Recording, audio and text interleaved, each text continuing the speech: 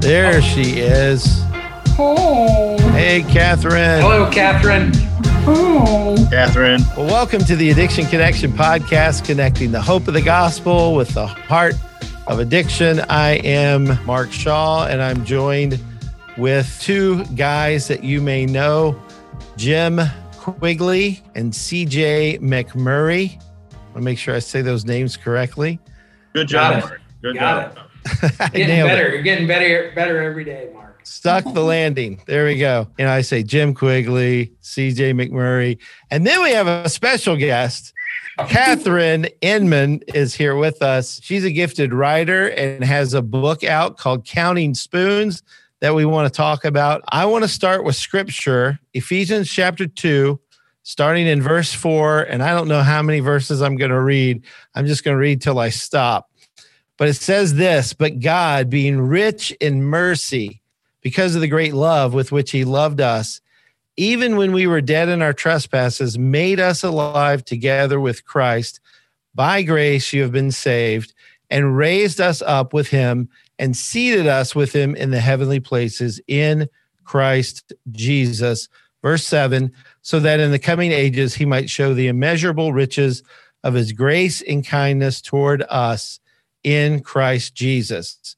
And so we're reading that because your son, Justin, which is our friend at the Addiction Connection, your son, Justin, loves those verses because that describes him. And even in this book, right, Kathryn? Yeah. At the end of the book, or towards the end, it seems to me, this is my first book. So it was, I had no idea what I was doing. I have a great publisher, so she really provided guidance. But at the end, we had a picture that we wanted to include of Justin and his family. And I asked him, I said, can you just write a little something to go with that? And that's where he plugged in that scripture. And that page, even when you read that, it just grips my heart because it just is so meaningful to him. And it's actually the last thing in the book. And it's just so powerful. It's almost like a message to readers and call to action from Justin and his journey. So will always be special. Amen. Yeah. Well, and these guys know those verses to be special to them too, right, CJ? Amen. Yeah. Amen. And I especially knew for the first 27 years of my life, I knew the front end of that Ephesians, being dead in my trespasses and sins. And then when God rescued me, that one, I think every believer, especially, I think it should be special to every believer, but for some reason, I think it's especially, special to those of us that were really down and out and just a train, especially when we struggled with, entrenched in enslaving addiction issues. It's amazing to think that God rescued us from that. And even Justin, I think about your son, and the first time I met him at the summit, I know I'm jumping ahead here, but goodness, when he shared his testimony, I was just like, you could just tell that this was a guy that had been brought from the darkness into the light. And I was just excited. And that was early on. I think he had just graduated the mission house at that time. And I was just like, this guy is going to go on and do great things for the Lord. And not because there was anything, it's just because of what God had done in rescuing him. And just to see him now with his family and his wife and his kids. And you were right there. So you know this better than anyone. But, I'm excited to read the book that you wrote because I think you have a perspective that a lot of people need to hear. A lot of people need to hear that. We're looking forward to all reading the book, I think, me and CJ, and thank you for offering to get us one. But am I right in understanding that what you were just saying, CJ, that Kathryn, this is going to be the perspective from a mother dealing with a son that struggled for many, many years, and just that whole journey together from your lens and his lens? It is definitely the journey. It's about addiction, but it's much more than that because I was not walking with Jesus for many years. I always say that Justin and I met at the cross because his brokenness was obvious. I mean, Justin was a criminal on the street, and you could look at him and see that he was broken and in need. And my side of that is very different. I mean, I looked thin, for sure, and people could probably sense my just energy. There was a lot going on for me, but I was shattered inside. But you couldn't tell. I showed up, I went to work, I did all the things, but I was just as broken. So this is really a book about our journeys separate, but also together, and how God didn't just rescue my son, but he rescued me first. So, and I think what the feedback, it's been out since the beginning of February. And I've talked with lots of people, and the feedback I'm getting is that what makes, I think, our story special, and how God put it on our heart to write it, was that it's mine and Justin's perspective. So it actually goes, I will narrate a chapter about something that occurred, or a season in this life that we were living, and then he narrates the same thing. So it really goes back and forth throughout the whole book. And obviously, or maybe it's not obvious, but God was healing us through this writing.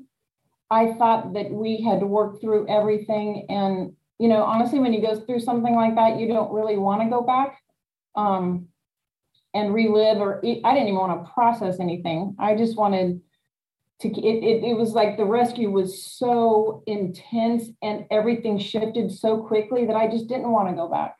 But it's important that you do. I think God really used that time for Justin and I, and my older son, Dylan. He's got a chapter in there too, to talk about our different perspectives. And man, you guys, I thought I knew his journey. He thought he knew mine. We really did not have a clue what it felt like for each of us. So there's a lot of tears. There was a lot of, I know I would send Justin chapters, and he would call me, and he'd just be in tears and say, like, Mom, I'm so sorry. I didn't know you couldn't sleep at night. I didn't realize how it was affecting you. And I would say to him, I didn't know you overdosed on the street. Like, he would wake up to a different day, and I had no idea. So it gets me emotional just talking about it, but God really used that. And what's happening now is some readers are finding healing from it. It's helping people see both perspectives. Amen. So I talked to a mom who has a son in prison, and she read it, and it helped her just understand what he was going through. So God's just so good. Yeah. What I like about it is that, like in the very beginning, Justin tells his story, and then you tell your story side by side. So you can kind of see both things happening, and it's just incredible. And so I could see, like what you just said, that's healing. He's going, Mom, I didn't know this. And you're like, I didn't know that about you. And what a great way to write this story, to kind of show both paths that are going on, and then how God crisscrosses those paths. I think it's brilliant. Yeah, well, I think it gives us a glimpse into what John Piper calls purposeful sovereignty, like God's sweet providence of how he was working. And so when you read different perspectives, God sees this whole thing, he sees everything all at the same time, but we often only see a little bit. So when you see, I'm excited I'm super stoked. I need this book right now because I just want to read it, because I think you're going to see some things like that you just normally don't think about, because you always just get kind of one side of the story where you're seeing both of these things play out at the same time. Yeah. And I think that'll be, I'm excited to read it. I don't think enough books are written that way. We focus a lot on the Justins, the addicted, the people that but one area we really want to grow in fact, in the early days, I put board members on who were the Kathryns, the family members, the moms or the dads or the spouses or the kids, but the family members are impacted by this as well, because I really want us to start doing more in that area and reaching out to family members. Absolutely. It's interesting because one of the things, just a side note, at the TAC summit that Justin has gone to and where he met you guys, Brenda Payne is someone that he met, and Justin connected us, and she connected me to Rick Steele, who ended up being the editor for me, my first professional editor. So I love how God just connects people. But yes. After he had edited, he had said to me, I really want to hear from your older son, Dylan. Could you add another chapter, pray about it. And so I did. And so we used the same process. I called Dylan and interviewed him, and I wept. His perspective and how he viewed his brother, because they're close. I mean, they're just 3 years apart, very much alike. And Dylan was away and playing baseball in college. So he'd come home and catch glimpses of it. He was gone for most of it, but the way Dylan responded was like completely opposite of how I did. And he showed his brother so much grace, and he was just so level-headed. And so that ended up being a chapter I did include it, and it's a lot of people comment on it because and recognize it, because some brothers and sisters of addicts have read the book.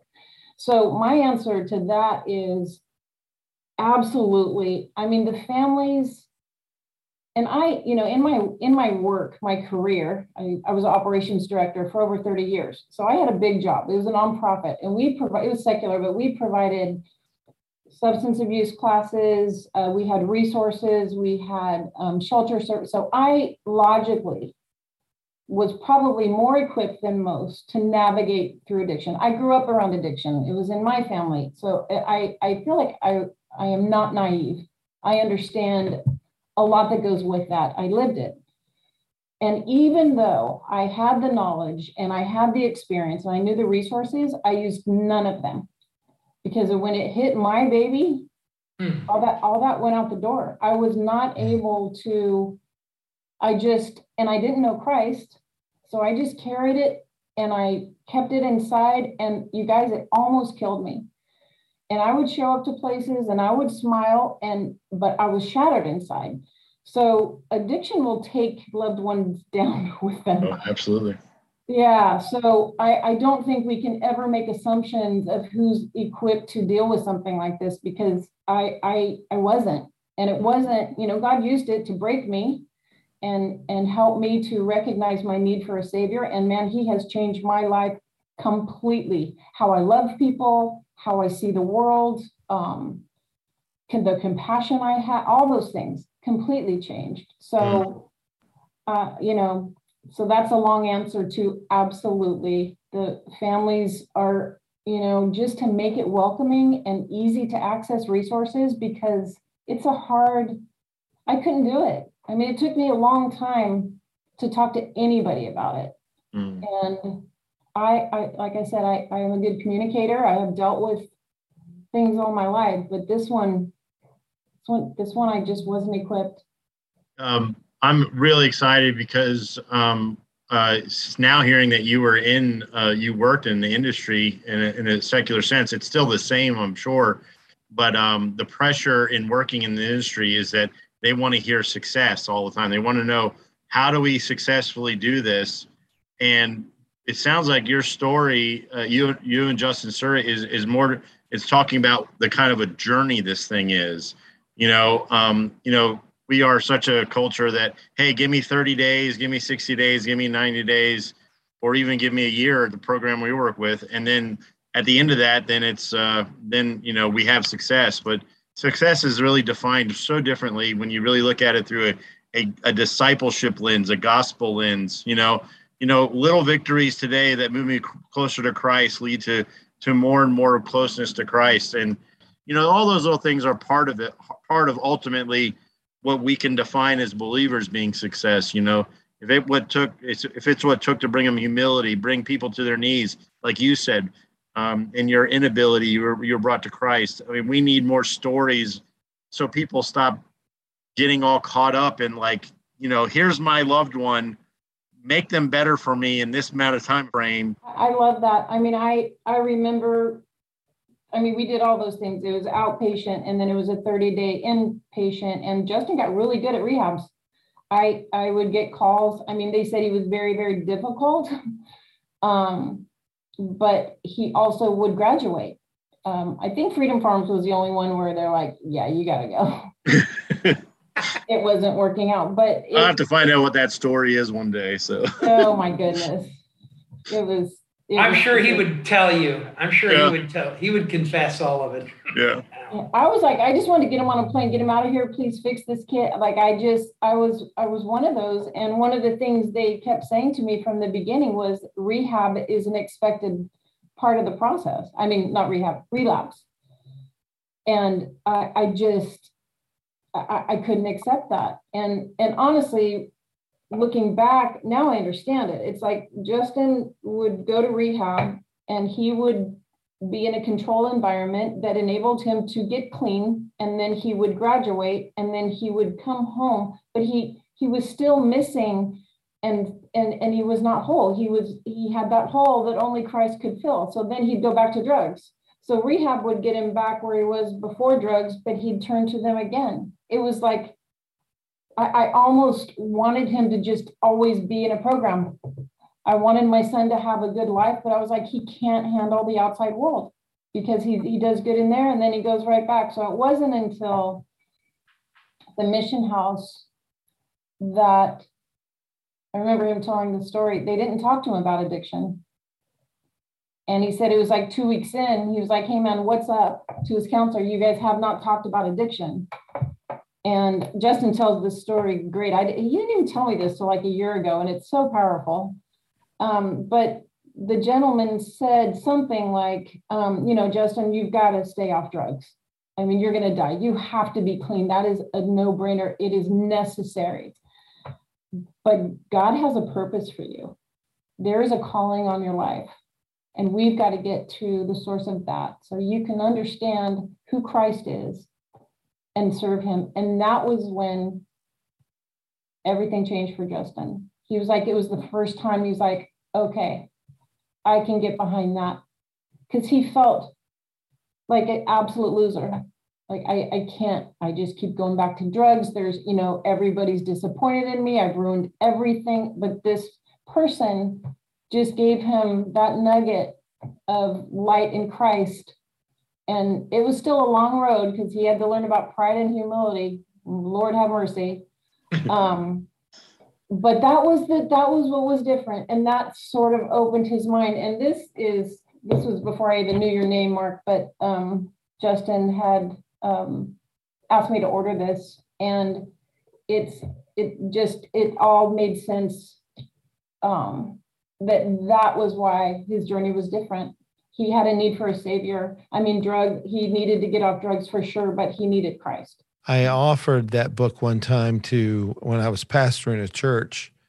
I was senior pastor and I'd written it. And one of my members said, my son needs a book, about addiction. And do you have anything? And so I gave him the book and he read through it the next week. He goes, I don't think this is the best book for him. I don't want to push him further away from God. And I said, well, if he's an unbeliever, you can't push him further away from God. He's as far from God right now as he can be, as he ever will be. I mean, and humanly speaking, we don't push people away or draw them to God. We share the good news and God draws them to himself. I mean, we lift up Jesus, but I'm thankful that you saw that, because not everybody sees that Christ is the answer to the problem of addiction. Jim has taught me that, haven't you, Jim? I taught you everything you know, Mark. Everything I know. It's right there. Jim Quigley. Oh, that's not helping his pride, right? We were just talking about pride and humility, weren't we? Yeah. Justin at the summit, the first time that he came to the summit, we went to the Creation Museum and walked around outside. I think it was in December, so there were Christmas lights. It's really pretty. The Creation Museum does a great job with that. It was freezing cold and we were walking around. He told me the story about how he met his wife and how I guess Amanda knew about me or I forget. I don't know that story. I can't even recall the story, but I remember when Justin told it to me, I was like, oh man, wow. You just never know how God uses you. And so I was thrilled with that. She seems like a really nice young lady. I don't know. I've met her maybe once or twice, but she seems like a great match for him. What do you think about the pairing of Justin and Amanda? I think it's pretty good, is my guess. I mean, Amanda blesses many people, but I feel like God was like, okay, Justin, here she is, and you're welcome, Kathryn, because she's, I mean, she's, I mean, I love my family. I love my children. I was not prepared for the love that I had for them. And then these grandbabies, oh my gracious, just, and yeah, Amanda is an angel. There's a whole story of how we met. And when he met her, I think from the time they met to got married, it was like maybe 3 months or something. I was like, oh, here he goes again. Everything is just so fast and furious. But I remember me talking, he called me one day to ask for some guidance on proposing. And I said, honey, this is going so fast. Are you sure? And he told me, he walked me through it and he said, Mom, God gave me conviction. This is who I've been praying for. And that at that moment, those comments from me stopped and I just kept praising God. And their relationship, their marriage is based on the foundation of Christ. So, and they're raising their children, unlike I did. I mean, I was a good mom and I did my best, but I did not raise my boys on the foundation of Christ. And there's no regrets. His timing is perfect.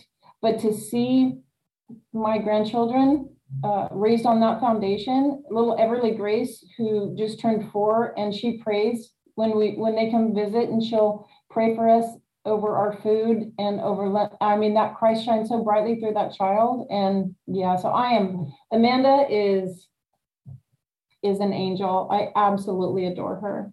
So Justin is a sweetie. Of course, I know him this side of the addiction stuff, and reading some of the book, just he was determined. He was willful. Was he that way as a child? Yeah. I mean, he was always, it's interesting as I look back, because the boys, you raise your children the same, and, they have a lot of the same interests.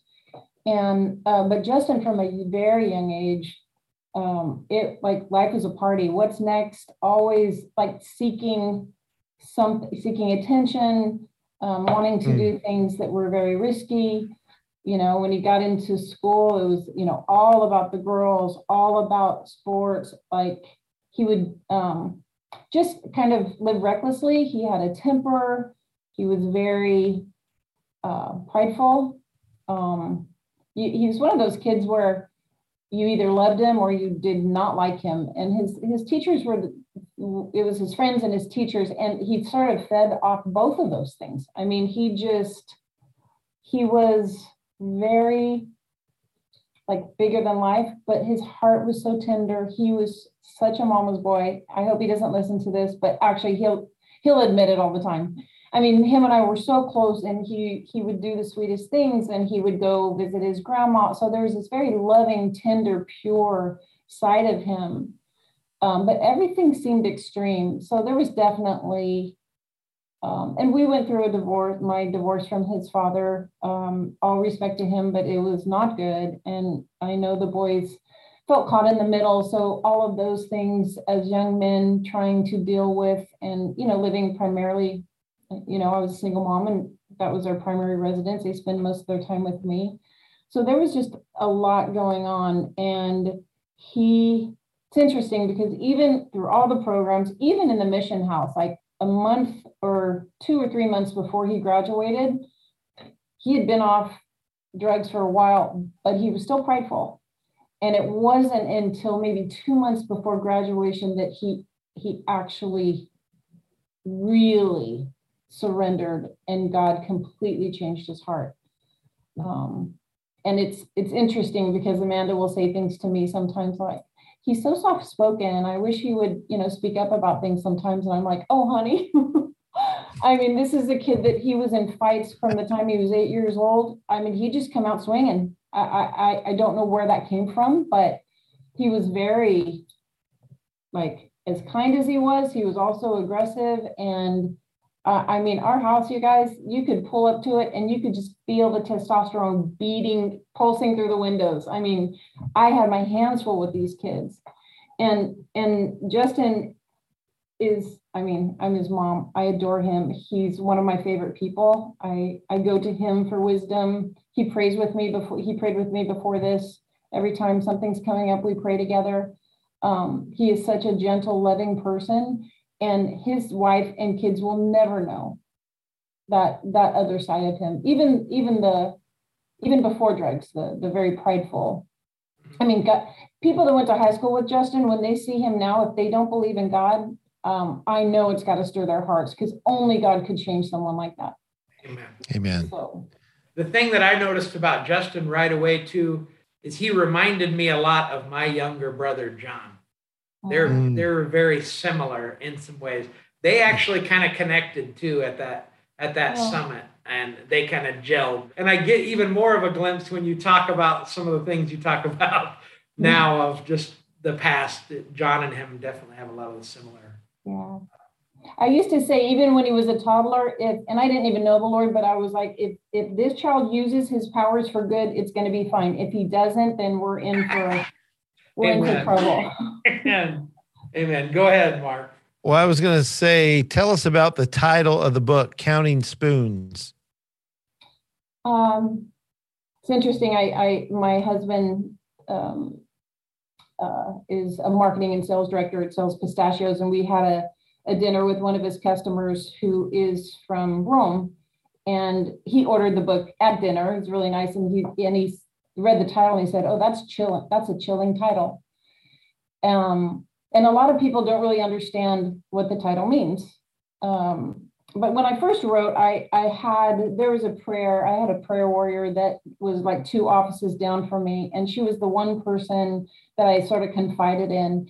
And she gave me a prayer, and it was like to pray for Justin's safety, that he would be freed from bondage and delivered. And I wrote it down, and I put it under my keyboard. Didn't know what it meant, you guys. I had no idea, but I was so desperate. I would recite that like dozens of times a day. So when I wrote the book, I was going to call it Delivered. I mean, that was like a no-brainer for me.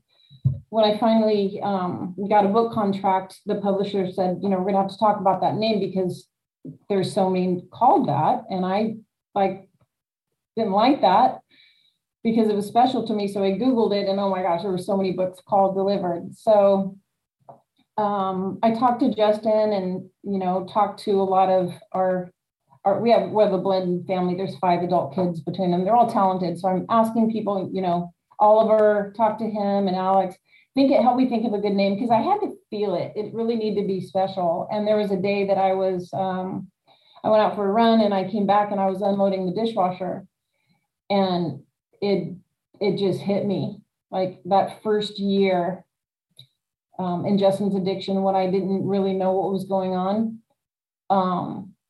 And the whole thing with the spoons, I won't say exactly what that means, but I called Justin. I said, I think I have the title, son. And so I told him, and it was quiet, took a deep breath. He was like, man, that's super intense. And I called Oliver too. Like, we've prayed about it for a while, because this book is not about drugs as much as it is about Christ, but also it's so important that we had to show the pure ugliness of it. So then you can understand, like when hope comes, like that darkness, that was one of the things that was really important to Justin, me too, but him in particular. He's like, we have got to show how ugly it gets, so you can see, how Christ changed our life. So Counting Spoons was the winner. It's got a lot of attention. I would say like 50% of the people know what it means, and the other 50 are like, one person thought it was before they read the subtitle, they thought it was like a cookbook. So If you haven't been around drugs and understand about paraphernalia and those kinds of things, you may not understand. But by chapter 3, people will know what it means. And you have, the book's available on Amazon.com and I'm sure in other places, but you also have a blog because you're just a gifted writer on your webpage, kathryninman.com/blog. You have an about page and really like your website. It's just so succinct and clear. And then you even take prayer requests so people can submit a prayer request to you. Tell us about the importance of prayer in your life and why you have that feature on your website. I get this lump in my throat. I would have said I always believed in God. I would have said that I didn't know who Christ was. I really just had no sense of it. So I would pray at night and pray for some things, but I had no idea. But when I finally surrendered to Christ and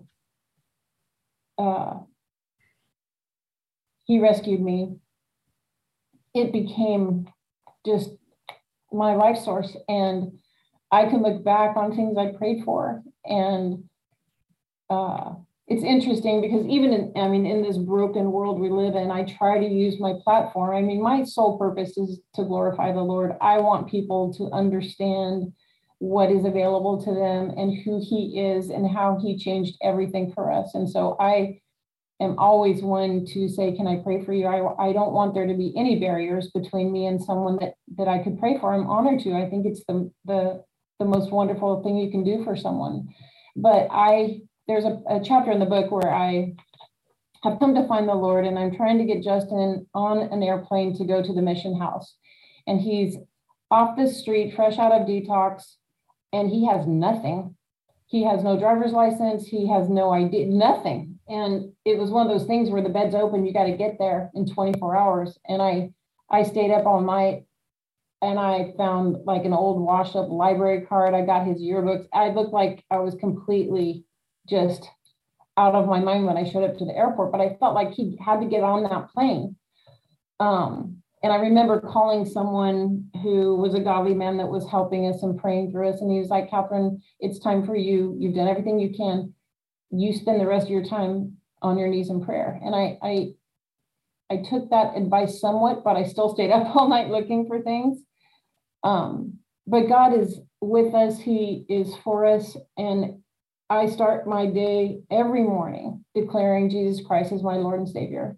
And if I don't do that because I get involved in the worldly things and I'm worried, like my whole day is different. So the power of prayer is the closest, it's the strongest, closest connection to our Lord. I can't count the number of times I pray during the day. So it's everything. I don't have a good solid answer for that, but my heart is just,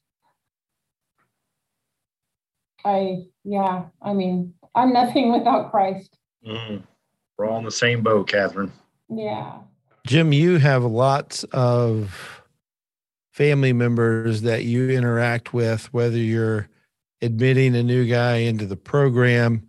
What are some of your policies there at Freedom Farm and Carrie's home for, like, when you talk to family members, what are some things that you're aware of that maybe our listeners aren't, We just did a podcast with Ryan Harrington last week, and Ryan had done the gamut of rehabs. I think he had been at pretty much all the ones that are represented in TAC. And, Justin has obviously been at a bunch of them.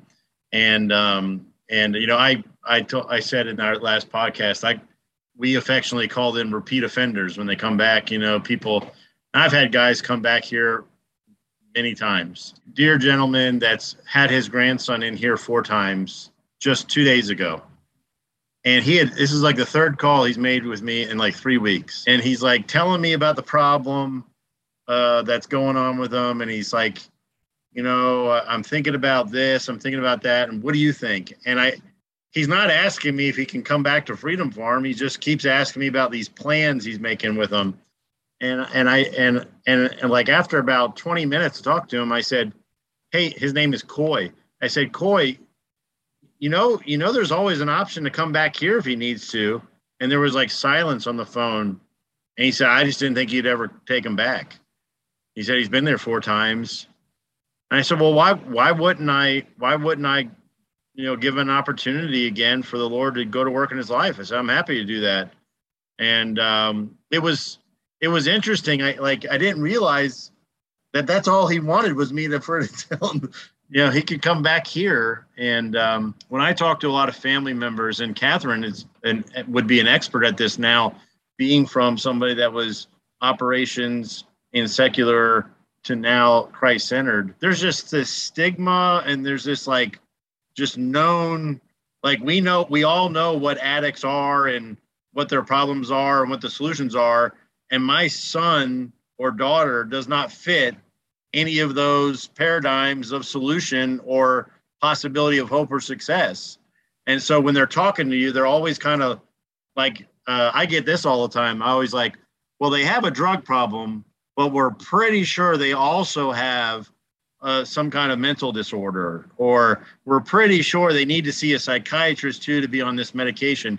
So they're trying to speak to you in such a way that they don't want to tell you that I have zero hope because they don't fit any of these paradigms, but can you please help them because I love them to death? And that's a very difficult thing, because me being a biblically minded guy, I'm having to hear that and then speak into it in a way of hope, like Kathryn's saying. I mean, and Justin is living proof of, Ryan is, I am, CJ is. There is hope. There is hope. Just like the Ephesians passage, he can make dead people alive, and we see it happen. And that's what needs to happen. There's a stigma that's not the answer. They've got this special disease problem, and the professionals with the letters behind their names, they have it figured out. What they don't know, and Kathryn, in this, right? They don't have any of it figured out.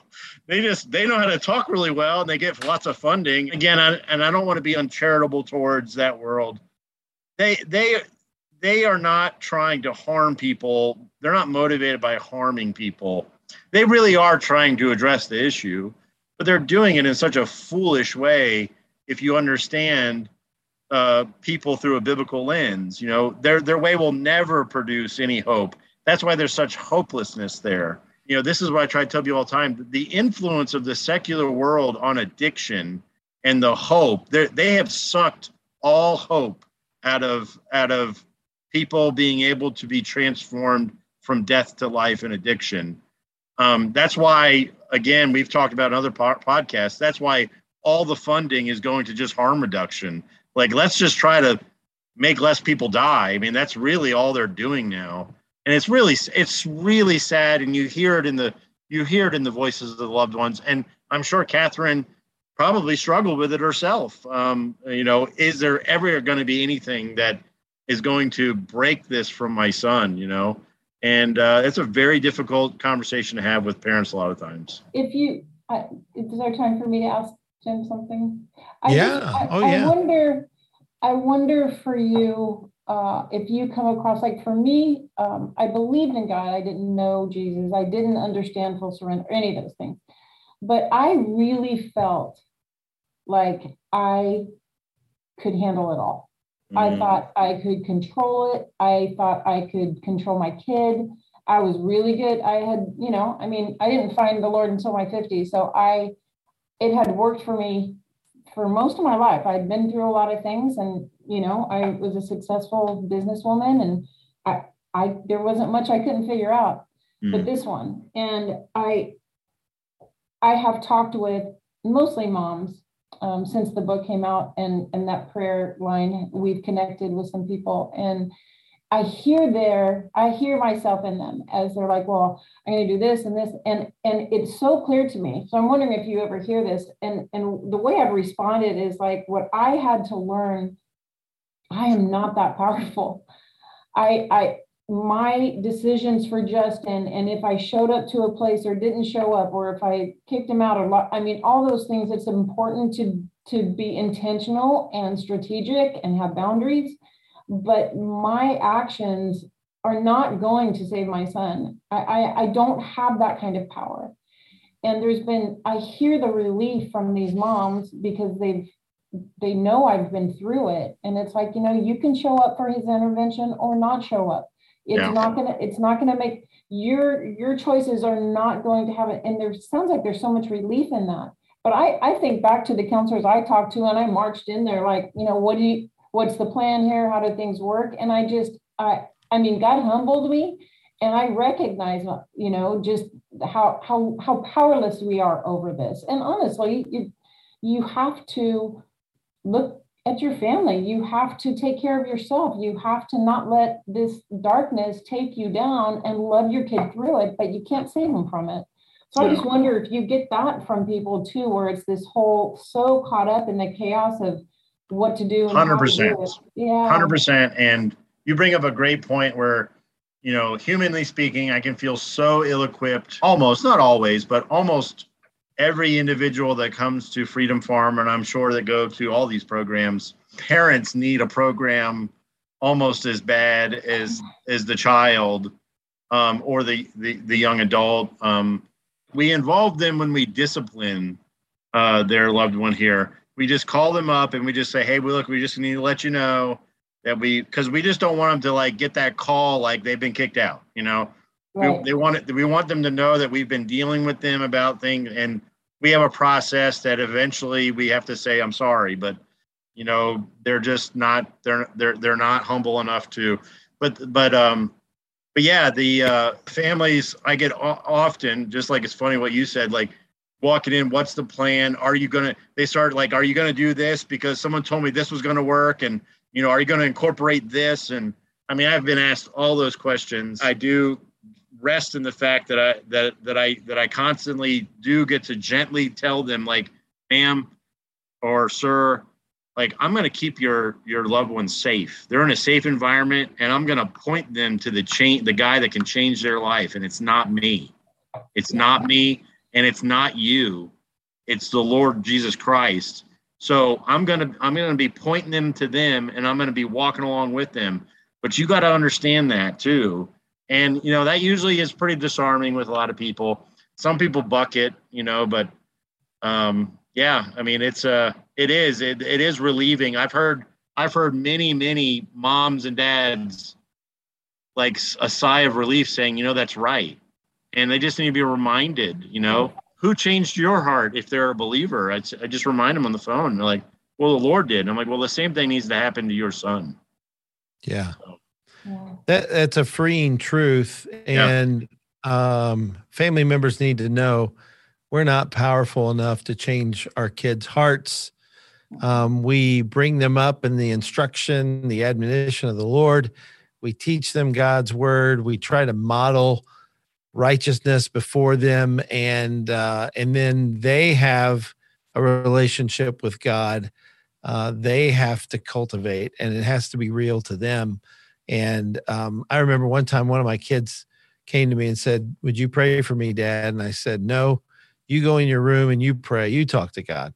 Well, then the kid came in, after 2 minutes of, yeah, I know, horrible parenting, right? 2 minutes later, a kid comes in, they pray their heart out, right? And I said, okay, let's pray. And, but I was trying to illustrate, like, I want you to talk to God. You don't have to go through Dad, who was a pastor at the time, well, I guess I still am, but you don't have to go through me to get to God. There's only one mediator, and it's the man, the Christ Jesus. So now, CJ, I know you've got to run. Do you want to say anything before you click away and disappear? Away and disappear. I mean, the only thing I would say is, it's just encouraging to hear how Kathryn and, this God like saved both of them through this, what seemed to be a mess. For by grace, you have been saved through faith, and this is not your own doing. It is the gift of God and not a result of works, so that no one may boast, for we are his workmanship, created in Christ Jesus for good works, which God prepared beforehand that we should walk in them. And I love that because that is exactly what you and him are and what we are. We're his workmanship. And God like knew that he was going to save us when he saved us before we even had a clue. And I mean, what a privilege we have just to walk in this new life, So that's really all I got. Totally agree. That's awesome. CJ's our biblical scholar. He is. Wow. But I want to make sure that people know Counting Spoons, her debut book. Here's what it says on Amazon. Read about lies, crime, addiction, desperate love, and a miraculous rescue. I love it. It is. I love it. Yeah. Kathryn, thanks for being on today. And we'll have you on again and maybe have you and Justin on the next time. That would be really cool. I talked to him about that and he would love to. That would be really, really neat. And by that time, all of us will have committed to read the book. Absolutely. Guys, yes. Get the book, read the book. I have a busyness disease. It's not my fault. Oh, wow. Oh, wow. It's a disease of busyness, CJ. Is it habitual or compulsive? It's a disease. I don't know. I guess I got it from my parents. I don't know. Probably. Oh, wow. Oh, my goodness. Rebuke. Let's rebuke this dude right now. Yeah. I was just seeing if you guys are listening. I'm going to take a picture real quick. Can I do that? Yeah. Maybe I will too. I haven't really done that. CJ, you can go ahead and get off the screen. She's going to take a picture. Wow. Hey, I feel the love. Don't you have somewhere you have to be? I do. I'm taking one too. You're such a wise guy, Mark. I expect it from Jim, but you? I know, I'm sneaky. Come on, man.